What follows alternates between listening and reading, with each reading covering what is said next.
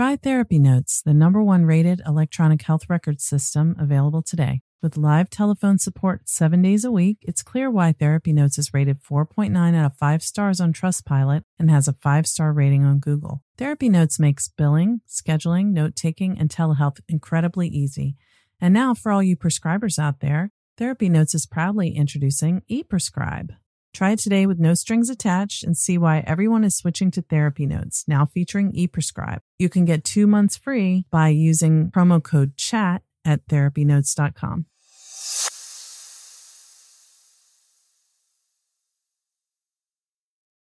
Trauma Therapist Network is a website to learn about trauma and how it shows up in our lives and to find a trauma therapist. Go to traumatherapistnetwork.com to find a trauma therapist near you today.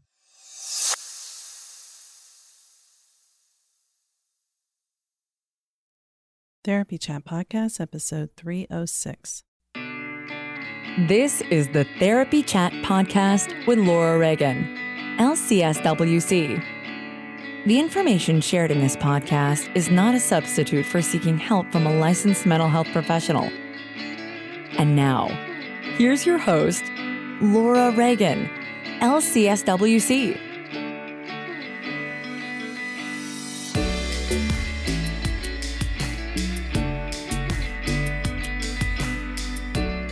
Thank you to Sunset Lake CBD for sponsoring this week's episode.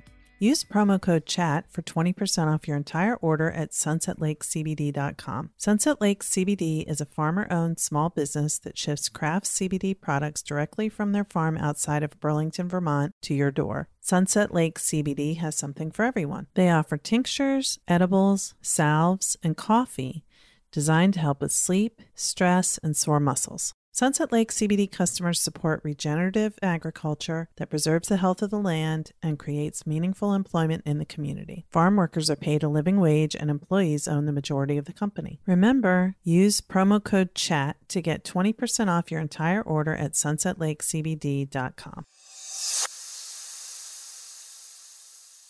Hey everyone, it's me, Laura Reagan. Just wanted to make sure that you know about what I've got going on this summer. I don't think I've really talked about it much here, which is silly, but in case you didn't hear, I did start a second podcast called Trauma Chat, which is really for anyone who wants to understand what trauma is and how it shows up in our lives. As you've heard me say, if you've listened to this show, I've mentioned a million times that people tend to think that trauma is something that happens to someone else, something horrific and unthinkable, unspeakable. And that is true. Trauma is that.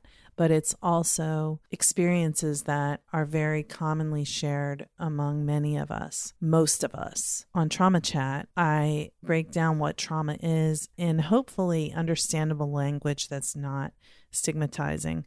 I know I couldn't have possibly captured every thought there is about trauma and every aspect of trauma and how it shows up, but I hope that Trauma Chat will be helpful to people who really don't understand what trauma is and maybe wondering, do I have trauma? Or wanting to better understand what someone they care about is going through. And most importantly, how to get help if you have experienced trauma, what to look for, how to describe your experiences, or how to find the words that name what you've been through, so that you can then connect with whatever type of resource support, whether it's therapy or a podcast that you'd like to listen to learn more about it, or an article, another website. This is my hope in creating Trauma Chat. And the second part of that is the new Trauma Therapist Network community that I'm creating. It's unbelievable to say this because I've been laboring behind the scenes to bring this to you for a long time. Starting in around 2018 is when I first had the idea, and then the process of getting from there to here has been slow and with many twists and turns. But I'm creating a community for people who have experienced trauma to find help, for trauma therapists to find other trauma therapists to network with and refer to and gather and collaborate and share ideas and hopefully come together in person in gatherings that I don't know if they'll be able to happen in 2021, but maybe by 2022, we can have in-person gatherings of trauma therapists to provide support to one another and combat the isolation of trauma work. Even if you work in a large agency or group practice, trauma work is so isolating. It's just part of the nature of it. And connecting with other people who get it is so valuable. The participants in my trauma therapist consult groups share how useful they find them to be, because we're in our offices doing our work and then we go home, and it can be really hard to receive the same kind of support that you give to your clients. So I hope that Trauma Therapist Network will be a useful resource for you, whether you are someone who's trying to find more information about trauma or if you are a trauma therapist yourself. To learn more, please go to traumatherapistnetwork.com. The website is not live yet as of June 28th when I'm recording this, but it will be live by August 1st if all goes well, and hopefully there may be even a soft launch before that, a beta version. So please go to traumatherapistnetwork.com where you can find a free download and sign up to be notified as soon as it officially goes live. Whether you are a therapist or just someone who wants to learn more about trauma, there's a download there for you, different ones for each group. And I hope that this resource that I've really created from the heart will bring healing to more people. I really want people who have experienced trauma to be able to find the right kind of support. And that's why I created the Trauma Therapist Network. I hope you will join me there. Like I said, you can get more information by going to www.traumatherapistnetwork.com, where you can sign up to be notified as soon as the official website goes live, which will be in August of 2021. If you're hearing this after August 2021, go there and hopefully you will find the site and you'll see everything that it has to offer. I cannot wait. This is such a labor of love, something that I've really poured my heart into, and I'm just so excited for you to see it. Thank you so much for your support. Hi, welcome back to Therapy Chat. I'm your host, Laura Reagan. Today, I'm bringing you a conversation with someone who's been a guest on Therapy Chat multiple times before, Kyle Davies. Kyle is a former therapist and the founder of Energy Flow Coaching, and he lives in Wales. And his previous interviews on Therapy Chat have been very popular, so if you missed them, definitely want to go back and check them out. I'll put the links in the show notes. Kyle and I have both had COVID, and we got together just to kind of talk about some of the after effects. We both had relatively mild cases, but the brain fog and COVID fatigue really are impactful. I know that I'm still having some effects of the brain fog. And this is not medical advice, of course, because neither of us is a doctor, but we're talking about what we've seen and what we've experienced. And I know that all of you listening are intelligent people who know to consult your own medical professionals if you have questions about COVID itself. But for the lived experience that we bring and what we've seen with some of our clients and friends, that's what we are discussing today. So I hope you will find this conversation interesting. It's something that I think is affecting more and more people, the long-term symptoms and the long-term effects of having COVID. So hope you'll enjoy this episode. And as always, thank you for listening to Therapy Chat.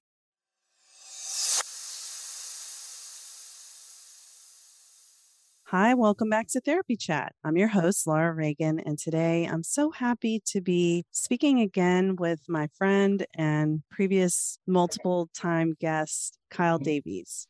Kyle, thanks for coming back to Therapy Chat today. thank you so much for having me back. It's been a crazy time since I saw you last. Yeah, I think the last time we actually recorded, we actually were together in person when you came to DC. Yeah, that was a couple of years ago, wasn't it? Over in DC, running a workshop, doing some book talks. So that was nice. Yeah. Yeah, but normally, and where you are now is you're in Wales. I am in Wales, next door to England. Yeah. So why don't we start off before we dive into our conversation about COVID and long COVID? Why don't we start off by you just telling our audience, for anybody who didn't catch your previous interviews, who you are and what you do in Wales? In Wales. So I'm a psychologist by original trade, and I've been working in therapy for a long time, over 20 years. 1999, I started my first therapy practice. But since probably about 2001, 2002, I've been working or specializing, I suppose, with people with chronic fatigue syndrome, fibromyalgia, adrenal fatigue, the sort of fatigue and pain type conditions from a very mind-body perspective. Originally worked alongside a medical doctor as we pioneered this sort of work, and more latterly with a little team of people who are scattered around the place.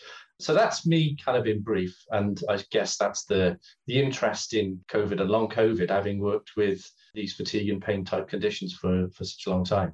Yeah. And so now you're not doing therapy, but you're actually doing coaching. You want to tell people a little bit about energy flow coaching, just for a perspective of our conversation? Yeah, I'm a bit loosey goosey in use of terms, to be honest with you. So I know there are those that want to be very professional and say that therapy and coaching are very, very different and should never be mixed. I'm being cavalier and mixing the two together. The idea of energy flow coaching is that it's a mind-body kind of approach, body-centered, somatic, psychospiritual in orientation, and really has a number of underlying principles. One is that symptoms are trying to tell us something. One is that we have an innate well-being, so our body's working hard to bring us back into a state of wellness. Third is that our experience is generated from the inside out. It's generated or created inside of us, and then filters out rather than it being kind of outside in. So the work is about helping people to reattach to their body, their feelings, and in doing so, switching back on those self-correcting, self-healing mechanisms within them. If that makes sense. So it's sort of a series of ideas and principles, and there's a number of kind of exercises and techniques, I suppose, or practices that fall out of that. But it's more it's quite educational in the way it's delivered, and it's the reason I call it coaching is one, because it's sort of educational to a certain extent, but also because it's coaching in as much as guiding people back to their own truth and believing they have the resources within them, and coaching them along the process rather than specifically doing anything to them. I know there are therapies that do the same, but I think because it's a guiding process more than anything else, I've gone with the term coaching. And you work with people all over the world. I do, yes. So we've got therapists. We've got a couple of therapists over there in the US. 4, I think. And yeah, I personally I do a lot of my work via Zoom and Teams. So I have clients in all English speaking countries and other countries where they don't speak English, but they're not as lazy as I am, and they learn to speak English. Well, thank you for going over all that. And I'm really interested in this conversation because, when it was, I don't know, ironic or synchronous or something, but you contacted me to say, hey, I've been working with some people who have long haul COVID symptoms and want to talk about it. And at the time when you contacted me, I had COVID. And I've mentioned on here before that I had a breakthrough case recently. And then you mentioned that you had recently also had it. So I think it's kind of interesting that we've both had it now and are talking about people who've been dealing with it. And, I don't know. It's just everyone wants to avoid getting COVID. I certainly did want to and still want to make sure I don't get it again. But, you don't get to hear that many experiences from people who've had it. So I think it's kind of a unique opportunity for us to be talking about this today. Because, I know a lot of therapists who have had COVID and who had it before vaccinations were available and still are having complications, like heart problems and lung problems and neurological symptoms, even more than a year later. So, of course, that's terrifying. And we all worry about dying, but then these long-term lingering symptoms that just sort of seem to be treated in terms of like, if it causes you to have a heart problem, then you're going to have a heart procedure, or you might need medication or something, but there's not a lot to be done, it seems. So I'm really curious to hear about what you have to say about it and what you're seeing, and I'll give you a chance to talk. Oh, this is good. It's so I had COVID back at the end of July, and since then, it's certainly here in South Wales where I am. It's just going through everybody. It's rife. And I think I'm looking at a map of Britain, it's here in various parts of England. It seems to be very popular to catch some COVID. I think that there are clearly a lot of complexities involved here. It's interesting to me that COVID manifests itself in a variety of ways, which you don't generally see with colds and flus. So people are experiencing all sorts of different symptoms. I lost my senses of taste and smell. Smell is not fully back, which is interesting. So that's like 3 months. Yeah. So it's slightly muted, but it's not fully back. But I didn't have a cough. It probably took me, 3 weeks of after having it to feel I was kind of back to normal. I would be honest and say that it didn't actually stop working throughout having it. But again, sorry. So but it presents obviously in very different ways. I think that looking at it from a more of the work perspective, and me having done a little bit of work with a few people who are presenting with long COVID, I think my sense is that it's important that we remain open to what the possibilities and opportunities are, because obviously there doesn't appear to be a great deal on offer for those with long COVID, and of course we don't know what the long-term effects are. But I suppose one of the things that's probably my reason for agreeing. Well, actually, my reason for agreeing to take on a very first client was that her sister had come to see me 15 years prior with ME chronic fatigue syndrome and said, well, I seem to have the same symptoms as my sister did back when she had, 15 years ago. And because you helped her get her health back, I thought that I'd give you a ring. And I said, okay, well, come along and we'll just see what happens. And she did get her health back within a couple of months, 6 weeks, 2 months. She'd gone from not working to sleeping for 3 hours every afternoon to back working. So I thought, well, this is interesting. Maybe there's something in here. Now, one of the things that I've always been kind of conscious of is that when I work with people with ME chronic fatigue syndrome or even adrenal fatigue, it's not uncommon for people to say, right, well, it was a virus that caused my condition, be that Epstein-Barr, glandular fever, or bad case of flu. And it's, in terms of, I think, we kind of need to open up our understanding of a little bit, not that I know anything about viruses as such, but open our understanding of symptoms and what causes symptoms. I mean, people generally think that it's the presence of a virus that directly causes the symptoms of a virus. But we know from, and I can't remember the dates of of research, but there's been research done where scientists have put a bunch of people into a hotel room, introduced a cold virus up their nose, and then you get 20 to 40% of people that will actually manifest symptoms of the virus, or catch the cold.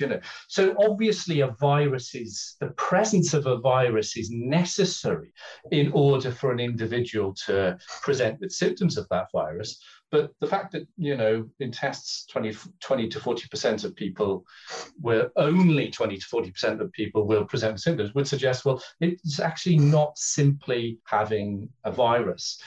Now, this is where I've always looked at it, the chronic fatigue, the fibromyalgias, I've always looked at it from a sort of a complex systems or relational model where, it's multiple primary causes, effectively, that build up the allostatic load, you could say, the load over time.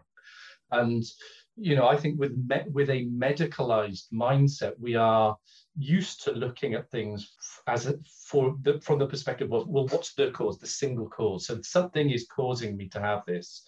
And, if I deal with that one cause, then, we'll be okay. Or we'll just get rid of the virus and then you won't be sick. Yeah. And, I suppose I've always looked at it, and to a certain extent, I'm adopting the same approach with the COVID and long COVID. The virus is the sort of the proverbial last straw. So it could well be that a person's body and brain is under or has been under stress, or they've experienced trauma, which has facilitated maybe ongoing stress, which of course can be invisible stress. They may not be aware of the fact that body and brain are under stress. But then the virus then could come in as the proverbial last straw. Because that's sort of the argument, really, for looking at those experiments where they've said, oh, well, yeah, it's the 20 to 40% will get the cold. Those individuals their systems will be stressed at some level. And that's why the immune system is maybe suppressed to a certain extent. So that's, I think it's important that we understand that. So I think that there's two things I tend to do, and I have been doing and it's only a few people that I've been working with long COVID, but I tend to look at it you want to jump in? Before you explain, I have a question that, if you don't mind, because it's hard for me to take in the new information. And if I have a question that I'm like, but wait, what's something? So if you don't mind, would you tell, I know this is going back a little bit, but would you just tell a little bit about what ME is? I know what chronic fatigue syndrome is, but what's ME? Myalgic encephalitis is it. Now, again, it's sort of controversial. It's essentially, from my perspective, it's essentially the same as chronic fatigue syndrome. It's a term that was used in the UK and Australia, not really used in the US. Okay. The reason it wasn't really used in the US because it literally translated as an inflamed brain. And I think early studies suggested that there was no brain inflammation. I don't know whether that's changed. So the US never took on the name ME. But yeah. Thank you. But I do know that there are people, I think, in the US that do use the term because they believe that there is a brain issue. There's a brain inflammation issue that's going on. And yes. This is, again, there are lots of perspectives, and many of these conflict with each other. I have tended to look at or approach things from a particular perspective, but I'm very open to the fact that, well, yes, I am just offering a perspective. Thank you. And also, just before you go into how you're working with people who have long COVID, I would be really curious to hear, what are the symptoms that people are, like you mentioned, the one person who had the same symptoms as our sister who had ME or CFS, but what sort of symptom presentations are you, I mean, I'm assuming it's not if someone has heart issues, but it could be, I don't know. But, what are the constellation of symptoms that you typically work with? The few people that I've been working with, the primary symptoms they've presented with are fatigue, okay, muscle aches and pains, and brain fog. headaches as well with that. Great, because I think that when I had it, I had muscle aches. They were very minor, and I'll just say what I had real quick. I didn't have a fever. I had a very minor cough. I had some nasal congestion. I didn't have any lung, type congestion. But I had one really weird symptom. The first symptom I had was I was like shivering and sweating all night long and no other symptoms at all. And then I ended up getting a test a couple of days later when other symptoms came out. But the doctor said, actually, that was your first symptom, was the shivering and sweat. I mean, it was like out of the blue. And I've heard a couple other people say that they had that too. So I thought that was really, really weird, because I assumed it was like I wasn't sleeping well. I was having anxiety or something, but I couldn't pinpoint anything. So I was like, I don't know. But anyway, the brain fog and the fatigue were the only symptoms that didn't go away quickly. The other stuff was gone within like 5 days, but the brain fog and fatigue, for me, it was more than 5 weeks before. I mean, the fatigue lasted less and the brain fog lasted the longest, which is funny because that's probably like one symptom that I can't push through, where I will push through a lot of other things. But if I can't think, I can't think, and that's it. I can't work. Yeah, absolutely. When I say push through, it means push through to work, just to be clear. Like you said, you didn't take time off too. But anyway. It's interesting where, in terms of, right, well, when are we defining something as long COVID? It seems to me that lots of people are experiencing sort of 6 weeks of fatigue and brain fog, and I therefore don't think that necessarily needs to be classed as long COVID. Agree. I think if you're getting into, I personally think it should be, we're looking at more to 3 to 6 months, or something like that. But I think because if they're talking about, right, well, beyond 4 weeks. I think there are far too many people exhibiting symptoms at the 4 week stage. In fact, it seems reasonably common. Very. I've definitely heard 4 to 6 weeks from a lot of people, and that the brain fog and fatigue were the last symptoms to go away for them. But I wouldn't say that I had long COVID, but if that brain fog didn't get better, if the fatigue had persisted, I would have been very, very worried. And I was really worried that it would. So I was like, is there anything that could be done for those symptoms? And people were telling me, address the neuroinflammation. There's things you can do. And I'm like, what are they? But yeah, what are they? I don't know. I mean, a couple people mentioned different supplements, and a couple people told me that brain spotting can help, which that makes sense to me, because it does, when you receive brain spotting, you feel that it's working with your brain.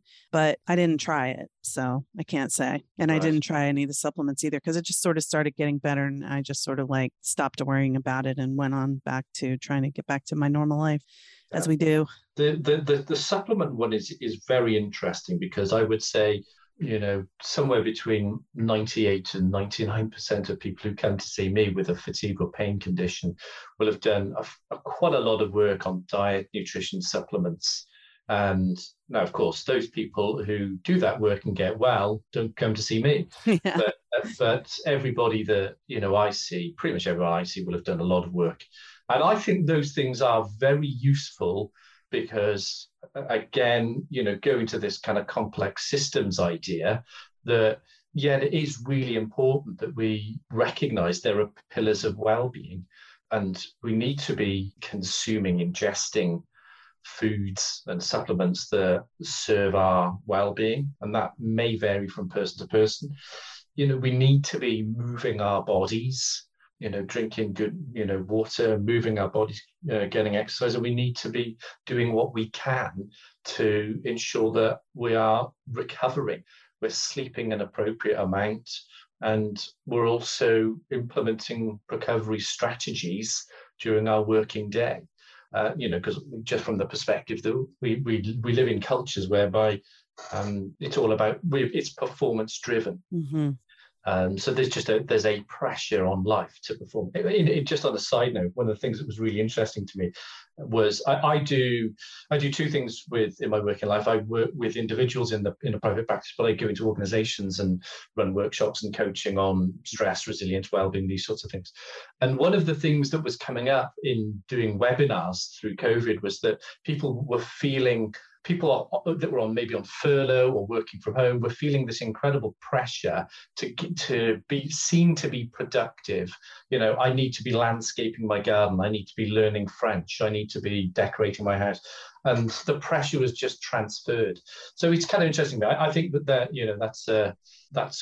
pressure is there. I'm not quite sure how we got off on that tangent. Well, I agree with you, actually. Yeah, the productivity culture. And that's part of sort of what I was saying, like what I wasn't saying about what I was saying, that I was like pushing myself to get back to being able to do everything like normal. And, we don't we don't, I think, culturally follow our body's rhythms. We follow, like a external pressure to produce and perform serves the, money-making machine behind the capitalism and everything. Yeah. So, but it's like when we were like living in, tribes, we weren't like, whatever we were doing was for the good of all and to get food and to survive, but not just to be busy, just for the sake of being busy, But yeah, I mean, this is the sort of thing I tend to talk about certainly within organizations a lot, is that, for hundreds of thousands, probably millions of years, we existed in little tribes. We went to bed when it was dark. We got up when it was light. Maybe we got up a bit in the night as well and slept a bit in the day. But amazingly, we ate food that was organic. We had light and heat that was natural. But we were just, and of course, as we know, our stress response was designed for us to thrive under short-term stress or pressure. And what we have now is entirely different. In the last 100 years, and even in the last 20, probably particularly in the last 20 years, the change in our environment, in our culture, in society has been so dramatic that I think it's a shock to the system, really. And of course, things, it's been an exponential rate of change, I think. We exactly as you say, we need to be looking inward more. We're so externally focused and driven. We need to be inwardly looking and tuning, aligning with our body's natural rhythms. And of course, the more we attune to them, the more equipped we are at paying attention to the body, getting in touch with, what our feeling states are, where do they come from, what do they mean, how are they guiding us? Generally, the better our health is. Hey, everybody. I wanted to take a quick minute to tell you about my experience with Sunset Lake CBD. I first tried CBD when my integrative doctor recommended it for chronic neck pain and tension that tends to wake me up at night. I really like Sunset Lake CBD's products. The full spectrum CBD tincture is mild tasting compared to others I've tried, and I find it works quickly. It doesn't feel sedating, but it does have a pleasant calming effect. And I also like the CBD gummies. They taste good and they work well. So if you're looking for a craft CBD product that comes directly from a farm outside Burlington, Vermont that's a producer for Ben & Jerry's ice cream, you're going to want to check out Sunset Lake CBD. And remember, Therapy Chat listeners get 20% off using the promo code CHAT. So go to sunsetlakecbd.com and use the promo code CHAT. Yeah, thank you. So, I don't feel like that was a tangent. To me, it's totally aligned with what we're talking about. But thank you for letting me interrupt you before. And if you will now, it would be wonderful to hear what have you been doing with people who've come to you with these symptoms? How are you approaching it? So there's two lines of attack. Oh, that's completely the wrong word, but there's two sort of aspects, I suspect, that comprise this approach. The first is that when we have a health challenge, we very often go into playing defense and thinking, okay, I've got this health challenge and I need to alter or modify my life as a result of the health challenge. And the irony can be that that in and of itself can somewhat perpetuate that health challenge. As we know, with things like when we eat, when we go to bed, to a certain extent, we can entrain our bodies to get used to something. So, but there can be a fear of, well, certainly when fatigue is involved, that, right, well, I've got a certain amount of energy, I've got to manage the energy very carefully, and I need X amount of sleep at night and probably a few hours in the day as well. But that illness lifestyle, and this is where a little bit of coaching comes in, is that illness lifestyle can become so restrictive that it can serve to perpetuate symptoms. Because I think that any sense, and this is a part of, I suppose, of what energy flow coaching is about, is that, my view is, right, well, we're designed to flow, we're designed to thrive. And if we're constricted or restricted in any way, then that's a stressor that leads to frustration and boredom and annoyance and guilt and shame and a plethora of feelings, which exacerbates what the problem is.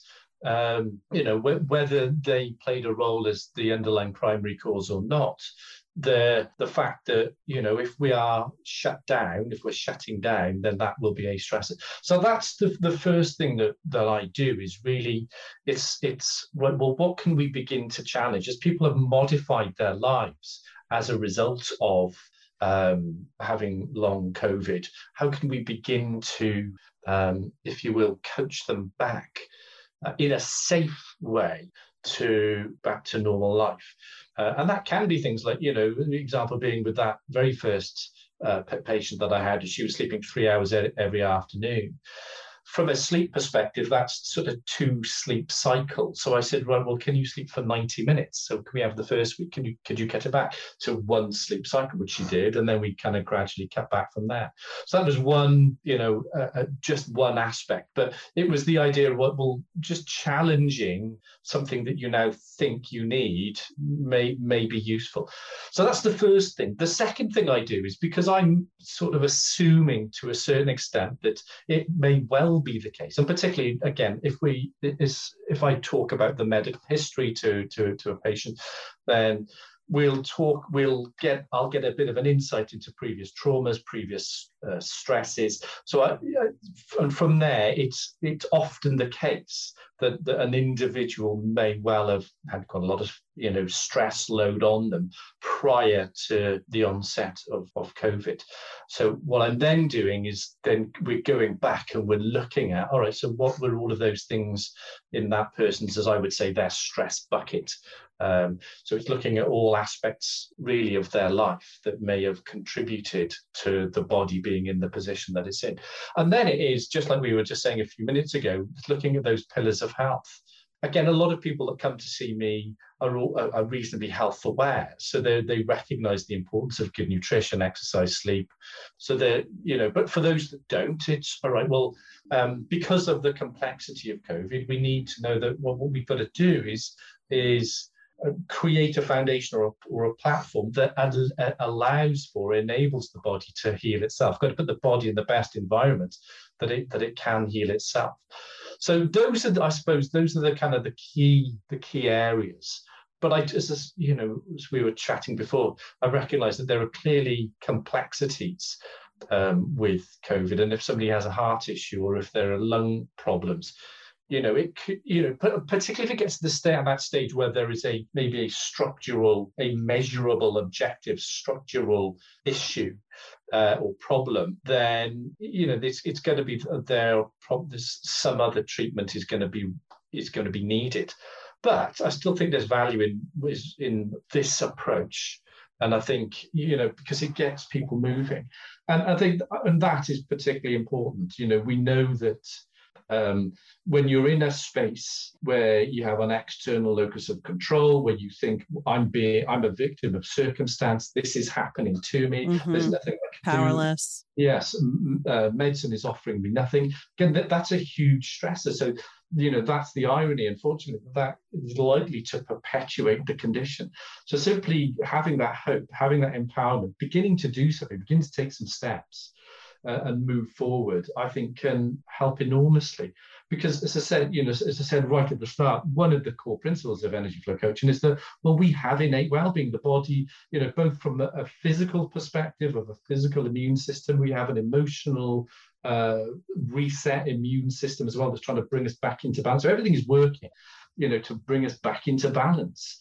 Or into harmony. And what we want to be doing is believing that and doing what we can to help that along. Yeah, there's so much about that. When people have cancer, that hopeful perspective is more healing than if they're very fearful and they're very hopeless. Of course, it's understandable. These are scary things, and like cancer, COVID is something that if you get it, it's for most people, you don't want to get it. You're afraid of getting it. And if you get it, you're pretty worried. And, it's a weird thing. Like you said, it affects the body in so many ways and so little known about it. But I feel hopeful about this, what you're sharing.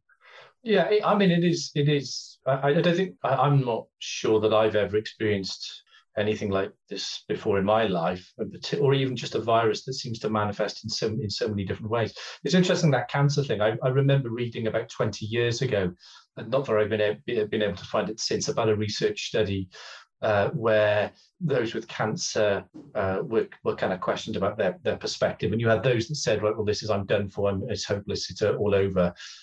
Those that were somewhere, okay, well, I'm going to learn from this, and those that people, well, I'm going to change my life now. This is an opportunity to change my life.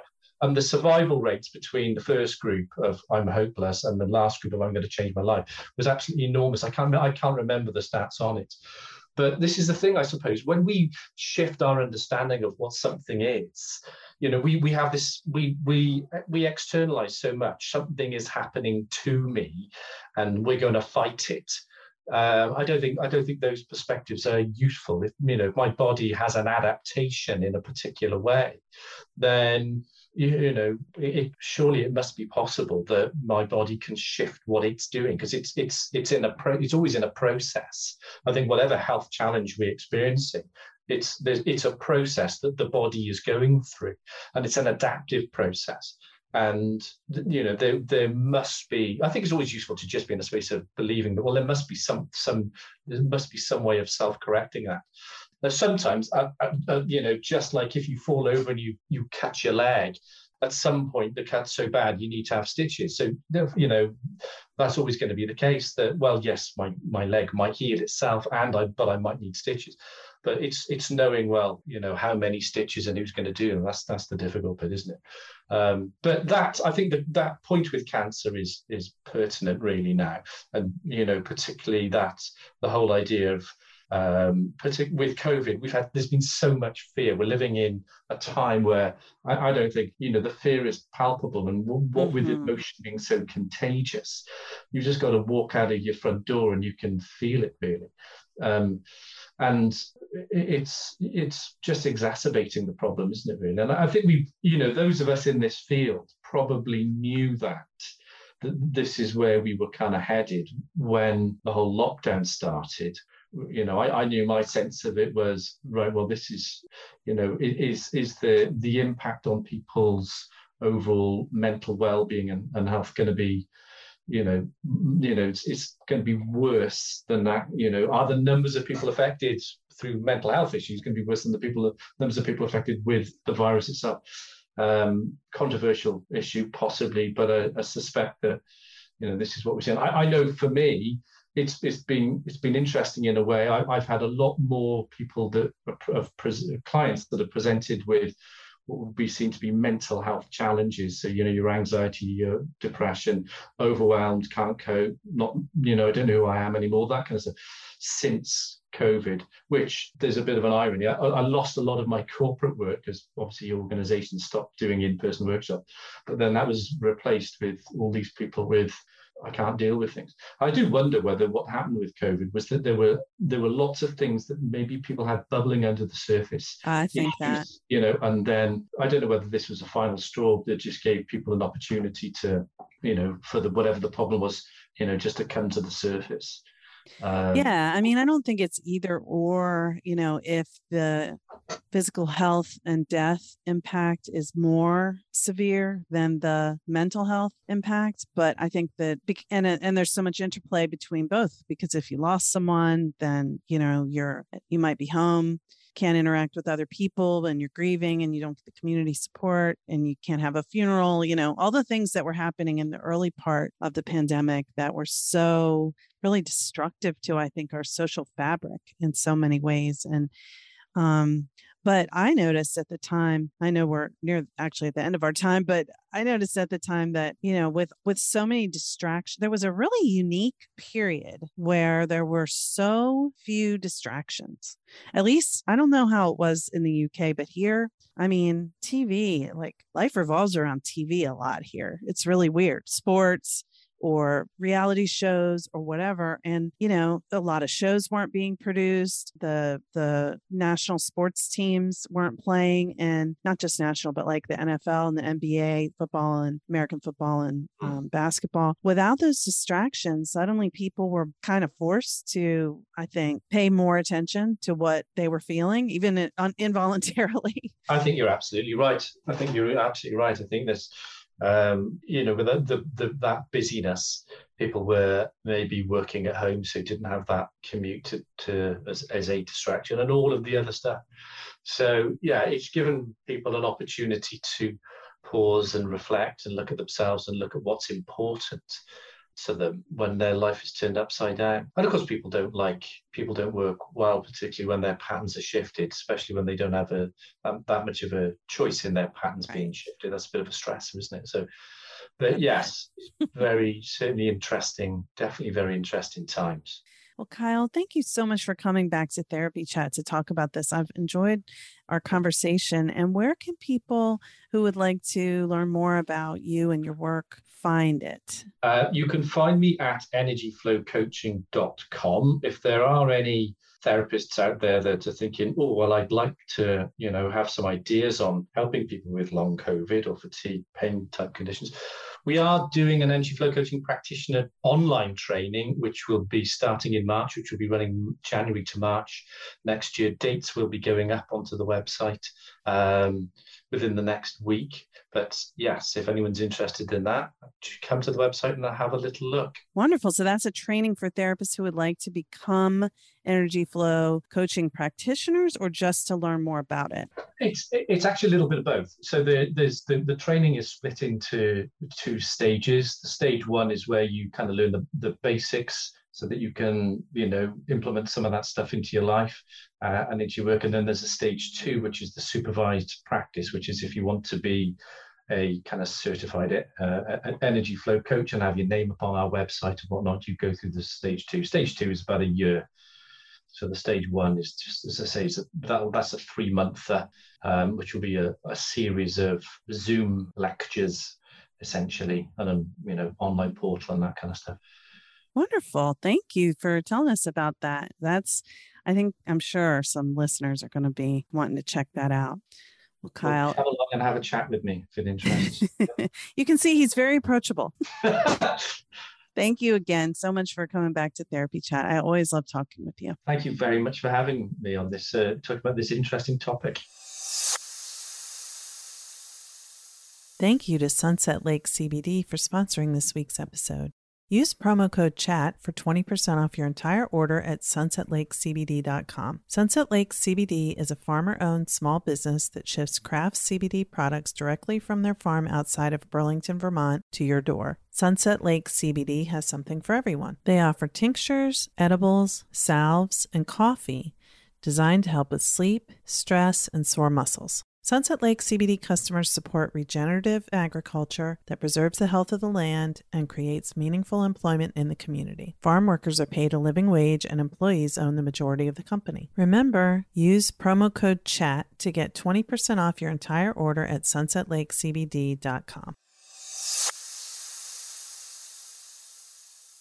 And for more information and resources on trauma and healing from trauma, go to www.traumatherapistnetwork.com. Trauma Therapist Network is a community for therapists and a place for anyone to go to learn more about trauma and find resources and connect with help. www.traumatherapistnetwork.com. Thank you for listening to Therapy Chat with your host, Laura Reagan, LCSWC. For more information, please visit therapychatpodcast.com. Try Therapy Notes, the #1 rated electronic health record system available today. With live telephone support 7 days a week, it's clear why Therapy Notes is rated 4.9 out of 5 stars on Trustpilot and has a 5-star rating on Google. Therapy Notes makes billing, scheduling, note-taking, and telehealth incredibly easy. And now for all you prescribers out there, Therapy Notes is proudly introducing ePrescribe. Try it today with no strings attached and see why everyone is switching to Therapy Notes, now featuring ePrescribe. You can get 2 months free by using promo code CHAT at therapynotes.com.